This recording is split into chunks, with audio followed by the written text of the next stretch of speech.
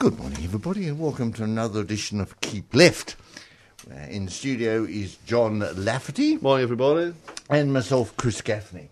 And at 10:30, we'll invite you to call up and have your say on anything we've talked about or not talked about.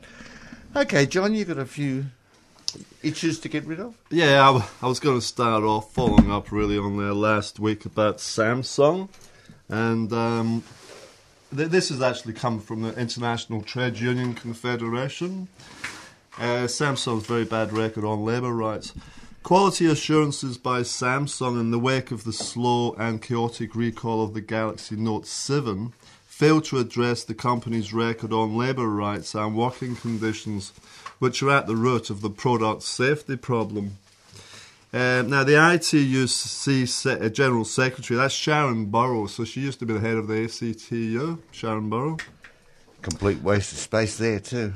She said this: "As sure as night follows day, our culture of repression against the collective voice for Samsung employees has led to the disastrous quality failures at the company. When the workforce is afraid to speak out about real problems on the production line because of an arrogant and domineering management culture, workers and consumers alike face risks to their health and safety. Samsung's priorities are all wrong. Initially, they tried to minimise the problem and avoid the consequences, and they still show no signs of recognising the human and financial cost of the way they treat employees." Now, Sharon's heart might be in the right place, and it's certainly a good cause, and we certainly support it. But to suggest that all that needs changing is an arrogant and domineering management culture, it's hardly enough, I don't think. No. I mean, Samsung is a huge multinational company. It's one of the biggest in the world. It's not the biggest. They didn't become this big without having a strict and exploitative business plan designed to maximise profits above all else. Many other companies look to Samsung as a model. If Samsung can win the present battle they're in, these others will want to follow suit. Aside from the immediate issues, that's why Samsung needs to be shown. In the long term, the desire for ever greater profits will always ensure employers will do anything they can get away with, regardless of how this impacts on workers. It's really naive to think that they won't. As well as poor health and safety, Samsung also has a history of union busting, especially in the Philippines. This is highly surprising. Ultimately, only an end to capitalist economics will lead to an end of these exploitative practices. It needs an awful lot more than just a change in management culture. For the moment, though, the International Trade Union Confederation, International Trade Union Confederation, that's ITUC, are calling on Samsung to 1. Respect workers' rights to form and join a trade union by ending its anti-union policy and reinstating workers dismissed for building a union. 2. Take responsibility for its hidden workforce of 1.5 million workers, including safe and secure jobs, a minimum living wage, collective bargaining rights, and a proper grievance procedure. And 3. End the culture of fear, which stops workers speaking out about workplace practices. So there is an online petition, and there's a fairly long address here, which I'll read out. http://act.samsungexposed.org. Or, if you want to make it simple, you can simply go to ITUC. If you Google an ITUC, then you'll get to the online petition. There's another way of getting there. Have you heard of Sputnik News? Russian, yeah, obviously. Russian, is it? Yeah. I think, actually, they're not even pretending. They're not Russian. No. They're not just a front for the voice of Moscow. But Sputnik News, they also have that petition. So, hey, we're doing something right. Oh, Russian television is actually not too bad. Yeah, it's not nearly as bad as you would expect. Oh, no, I've it's seen it. It's more intelligent than American YouTube, TV. Really? As good as that, eh? Speaking of which, there's only a few days left before the US presidential election, and the polls are predictably starting to tighten. They tend to do that. Do you believe them? Well, polls tend to do. That's why I don't believe polls. I've already explained to you I don't believe polls. I believe the TAB. And the TAB, after the second debate, had Trump at $6, which is pretty long. He's now, yesterday I checked, he's now $2.90. Right. So this is a realistic prediction, because they will actually give you money if you put a buck on that. Yeah, they're putting their money where their mouth is. Exactly, unlike the opinion polls. But anyway, the opinion polls are predictably starting to tighten. I mean, they tend to do that as foregone conclusions aren't very interesting in any contest. But also, there's a reason why Trump is coming in. The FBI's director, James Comey, has decided to reopen the investigation into Hillary Clinton's emails. Apparently, 650 emails are to be probed, which does seem to be a very, very big number. I thought I sent a lot of emails. Contrary to what Donald Trump suggests, Clinton hasn't actually sent that number personally. I don't really know if that would be possible. Leaks within the FBI and the Justice Department have shown that there's conflict within these two agencies as to what to do about Clinton's emails. But it's not just the emails. There are also calls for a separate probe into allegations of corruption involving the multi-billion-dollar Clinton Federation, which is run by Hillary and a former President, Bill Clinton. Justice Department officials have stated their opposition to the reopening of the investigation so close to the November 8th election date. And the Democrat side of politics has accused, get this, they've accused James Comey, who is a former Republican, of political interference to assist Trump to become the president. Now, these are the people, right, I got a good quote here. These are the people that only last week they were rubbishing Trump for daring to suggest that the election might be rigged. Mm-hmm. And I was saying, well, of course they'd like in the regular elections. I mean, 1960 possibly, 2000 definitely, whatever. And we can go through a whole lot of examples of how the elections were rigged. The Democrats were rubbish in that. They were saying all these elections, including even Joseph Biden, the US vice president, was saying, no, all these elections are scrupulously clean as a whistle. And it even went back to the Civil War, they said. Well, this week, the former Democrat strategist, and he's now a media commentator, James Corville, quite well-known fella, he's on MSNBC, he says, this is in effect an attempt to hijack an election. It's unprecedented. The House Republicans and the KGB are trying to influence our democracy. Oh, you got to hate those Russians, don't you? There is no KGB. There hasn't been for over 20 years. It's now the FSB. But still, the FBI and the KGB/FSB working together to rig an election. Yes, that's pretty likely. So, yeah, it's worth noting, these are the same people that just a week ago were ridiculing the suggestion by Trump that the election could be rigged. It's like a game of football, really. All's fair if a decision goes your way, but if it favours the other guy, it must be rigged. And Trump says that. He says he'll recognise it as long as he wins. At least he's honest. Trump has swung from criticism of the FBI to, before this reopening of the investigation, into supporting them for the latest working on, and he's for law and order. So he says, the Republicans and Democrats represent two factions of the same ruling class. Their campaigns have both largely ignored policies and instead focused on the possibility of illegal and or immoral activities by the other side. Instead of looking at Clinton's web of private emails, possibly including classified materials, the Democrats would prefer the FBI investigate close ties between Trump and the Russian government. As in days of old, Russia is once again viewed by many in the American establishment as a foreign interest hostile to the US. This election is no doubt great entertainment, even more so than the usual razzmatazz, but it makes a mockery of any genuine democratic process. Neither of these two parties offer real policies to address the real concerns of working people. Instead of opposition to war, social inequality, attacks on democratic rights, and I could go on, we're getting mudslinging and scandal-mongering. On one side, Trump supporters are encouraged to shout out, lock her up, in reference to Clinton. On Clinton's side, supposed misogyny is raked up from the past to demonise Trump. And this week, they're really scraping the barrel this week. The liberal media, especially in this country, it's incredible too. It's like 95% of the media is dreadful coverage of the US elections. They've also claimed to have uncovered a new scandal. A new one. Well, it goes back to 2011, but, it's nicely timed here. In 2011, while Trump was in Australia, he is reckoned to have practically assaulted the model Jennifer Hawken. I don't know much about her. This was at an event featuring she was a Miss Universe, which was seen live. This event was seen live by thousands and broadcast to millions.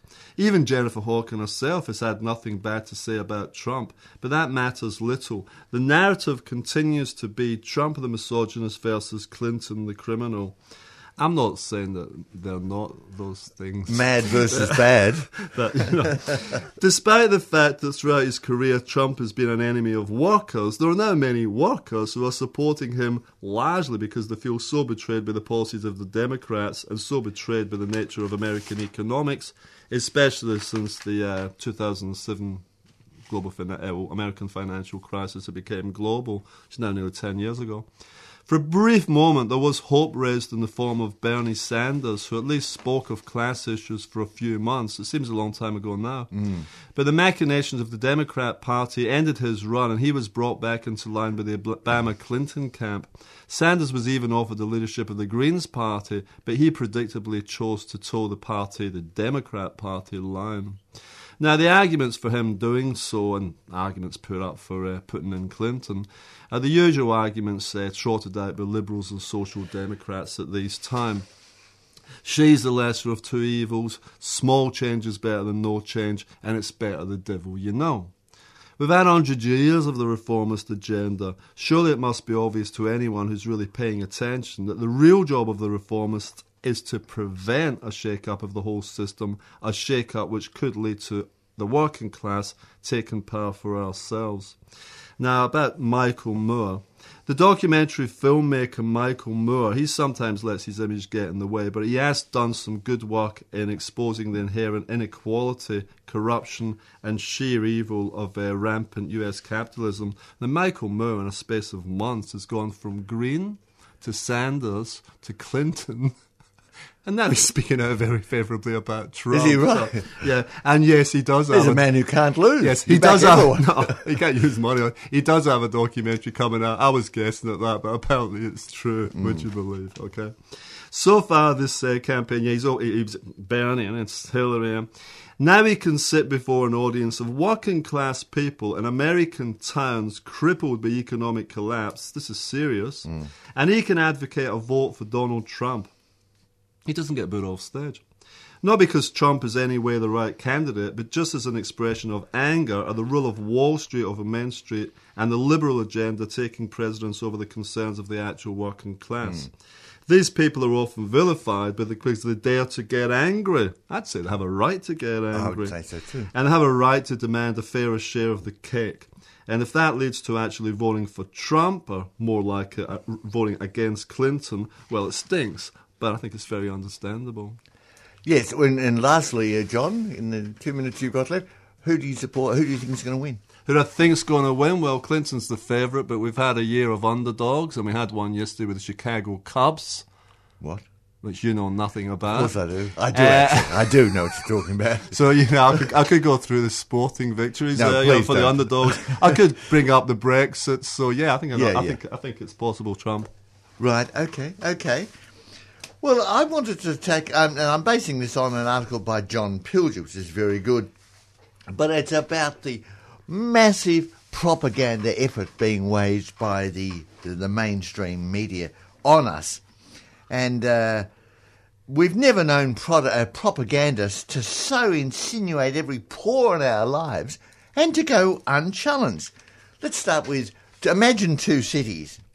Both are under sieges by the force of the government of that particular country. Both cities are occupied by fanatics who commit terrible atrocities like beheading people. But there's a difference. In one, the government soldiers are described as liberators by the Western press, who report their battles and airstrikes. There's front pictures of these heroic soldiers giving the V sign for victory, and there's no mention of civilian casualties. Iraq.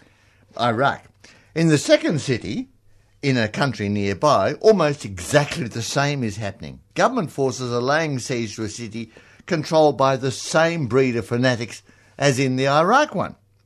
The difference is that the first city, these fanatics are supported and supplied by us, the United States and Britain. They even have a media centre that's funded by Britain and America. Another difference is that the government soldiers laying siege to the city in Syria are Russian and are therefore bad guys, condemned for assaulting and bombing the city, which is exactly what the good soldiers are doing in Iraq against Mosul. Confusing? Obviously, I'm referring to the current siege of the city of Mosul by the government forces of Iraq, backed by the US and Britain, and also to the siege of Aleppo by the government forces of Syria, backed by Russia. Now, get this straight. One is good, the other is bad. What is seldom reported is that both cities would not be occupied by fanatics and ravaged by war if Britain and the US hadn't invaded Iraq in 2003. This criminal enterprise was launched on lies very similar to the propaganda you're getting now about the civil war in Syria. Without this drumbeat of propaganda dressed up as news, the monstrous ISIS and Al-Qaeda and Al-Nusra and the rest of the jihadist gang might not even exist, and the people of Syria might not be fighting for their lives today. You may remember in 2003 a succession of BBC reporters turning to the camera and telling us that Blair was vindicated for what turned out to be the crime of the century. Likewise in Australia, Howard and Bush in America.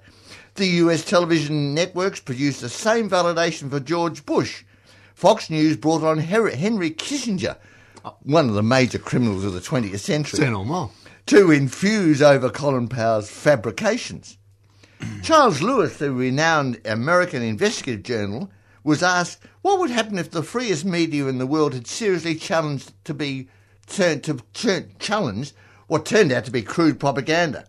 He replied that if journalists had done their job, there would be a very good chance we would not have gone to war in Iraq. In other words, had journalists done their job, had they challenged and investigated the propaganda instead of simply repeating it, hundreds of thousands of men, women and children would be alive today. There would be no IS and no siege of Aleppo or Mosul. There would have been no atrocity on the London Underground on the 7th of July 2005.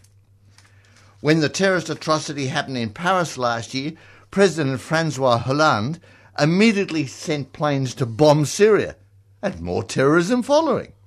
Predictably, the product of Hollande's bombast about France being at war and showing no mercy. The attack on Iraq, the attack on Libya, the attack on Syria happened because the leaders in each of these countries was not a puppet of the West. The human rights of a Saddam or a Gaddafi is irrelevant. Just ask the Saudis. They did not obey orders, that is Saddam and Gaddafi, and they weren't prepared to surrender control of their country. As WikiLeaks has revealed, it's only when the Syrian leader Bashar al-Assad in 2009 rejected an oil pipeline running through his country from Qatar to Europe that he was attacked.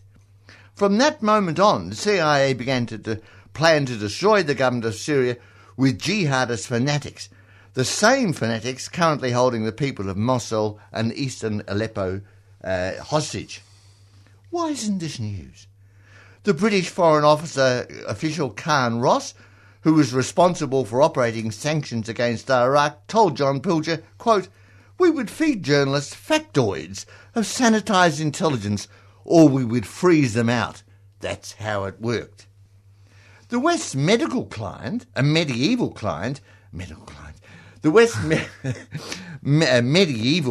Saudi Arabia, to which the US and Britain sell billions and billions of dollars worth of arms, is at present destroying Yemen, a country so poor that even in the best of times, over 50% of the children are malnourished. Look on YouTube and you'll see kinds of massive bombs, our bombs, good bombs, that the Saudis used against dirt-poor villages and against weddings and funerals. Propaganda is most effective when our consent is engineered by those with a fine education, people from Oxford, Cambridge, Harvard, Columbia, and with careers on the BBC, The Guardian, The New York Times, or The Australian. These organisations are known as the liberal media. They present themselves as enlightened, progressive tribunes of the moral feeling of the day. They are anti-racist, they are pro-feminist, they are pro-GDBT, but they love war. When they speak up for feminism, they still at the same time report rapacious war that deny the rights of countless women, including the right to live. In 2011, Libya, then a modern state, was destroyed on the pretext that Gaddafi was about to commit genocide on his own people. This was news repeated again and again. No evidence it was a lie. In fact, Britain, Europe and the US wanted what they like to call regime change in Libya, the biggest oil producer in Africa. Gaddafi's influence on the continent and above all his independence were intolerable. So he was murdered with a knife in the back by fanatics, backed by America, Britain and France. Hillary Clinton, we might note, cheered this gruesome death for the camera, declaring, "We came, we saw, he died." Crap poetry and horrible sentiments. According to its own records, NATO launched 9,700 strike sorties against Libya, of which more than a third were aimed at civilian targets, and they included missiles with uranium warheads. It's not only in the Middle East that we have this blackout and propaganda by the media. The Ukraine is another media triumph. Respectable liberal newspapers like the New York Times, the Washington Post, the Age, the Guardian, and mainstream broadcasters such as the BBC, NBC, CBS and CNN have played a critical role in conditioning their viewers to accept a new and dangerous Cold War. All have misrepresented events in the Ukraine as an evil act by Russia, when in fact the coup in the Ukraine in 2014 was the work of the United States, aided by Germany and NATO, bringing back to power people who wore swastikas on their arms. The inversion of reality is so persuasive that Washington's military intimidation of Russia is not news. The suppression of truth about the Ukraine is one of the most complete news blackouts we've ever had. The fascists who engineered the coup in Kiev are the same breed that backed the Nazi invasion of the Soviet Union in 1944. In fact, there's statues going up to Stephen Bandiera, who was a fascist supporter of Germany during the Second World War. Of all the scares about the rise of fascist anti-Semitism in Europe, no leader ever mentions the fascists in the Ukraine, except Putin. That's true, yeah. That's true. But of course Putin doesn't count. In fact, all the Zionists who are right onto anti-Semitism, absolute silence about convenient silence what's happening in the Ukraine. Many people in the Western media have worked hard to present the ethnic Russian-speaking population of the Ukraine as outsiders in their own country, as agents of Moscow, almost never as Ukrainians who want a federation within Ukraine, and as Ukrainian citizens resisting a foreign orchestrated coup against their elected government. And that's what took place. There is almost a joie de vivre of a class reunion of warmongers. The drumbeaters of the Washington Post inciting war with Russia are the same editorial writers who published the lie that Saddam Hussein had weapons of mass destruction. To most of us, the American presidential campaign is a freak show in which Donald Trump is the arch-villain. To the invisible government in Washington, the unpredictable Trump is an obstacle. And I think this has not been emphasised enough. Trump is an obstacle to America's designs for the 21st century. And the aim of that design for the 21st century is to maintain the dominance of the United States and to subject Russia and, if possible, to China to American will. Well, Trump is almost what they used to call isolationist. Well, that's right. That's right. Exactly the problem. To the militarist in Washington, the real problem with Trump is that in his lucid moments, and he seems to have some, he seems not to want a war with Russia. He actually wants to, heaven forbid, talk with the Russians, not to fight him. And he also said he wants to talk with the president of China. If only our politicians had this guts. In the first debate with Hillary Clinton, Trump promised not to be the first to introduce nuclear weapons into a conflict, a promise Hillary Clinton hasn't made. And Theresa May also said she'd use first strike. Right, did she? He said, Trump said, I certainly would not do first strike. Once the nuclear alternative happens, it's over. That wasn't even reported. It wasn't reported as news. Did he mean it? Well, who knows? He often contradicts himself. But what is clear is that Trump is considered a serious threat to the status quo maintained by the vast national security machine that runs the United States, regardless of who's in the White House. The CIA wants him beaten, the Pentagon wants him beaten, the media wants him beaten, even his own party wants him beaten. He is a threat to the rulers of the world, unlike Clinton, who's left no doubt she's prepared to go to war with nuclear-armed Russia and China. Clinton has the form. She's got form, as she often boasts. In fact, her record is proven. As a senator, she backed the bloodbath in Iraq.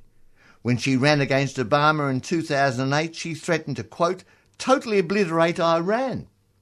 As Secretary of State, she concluded in the destruction of the governments in Libya and Honduras and set in train the baiting of China.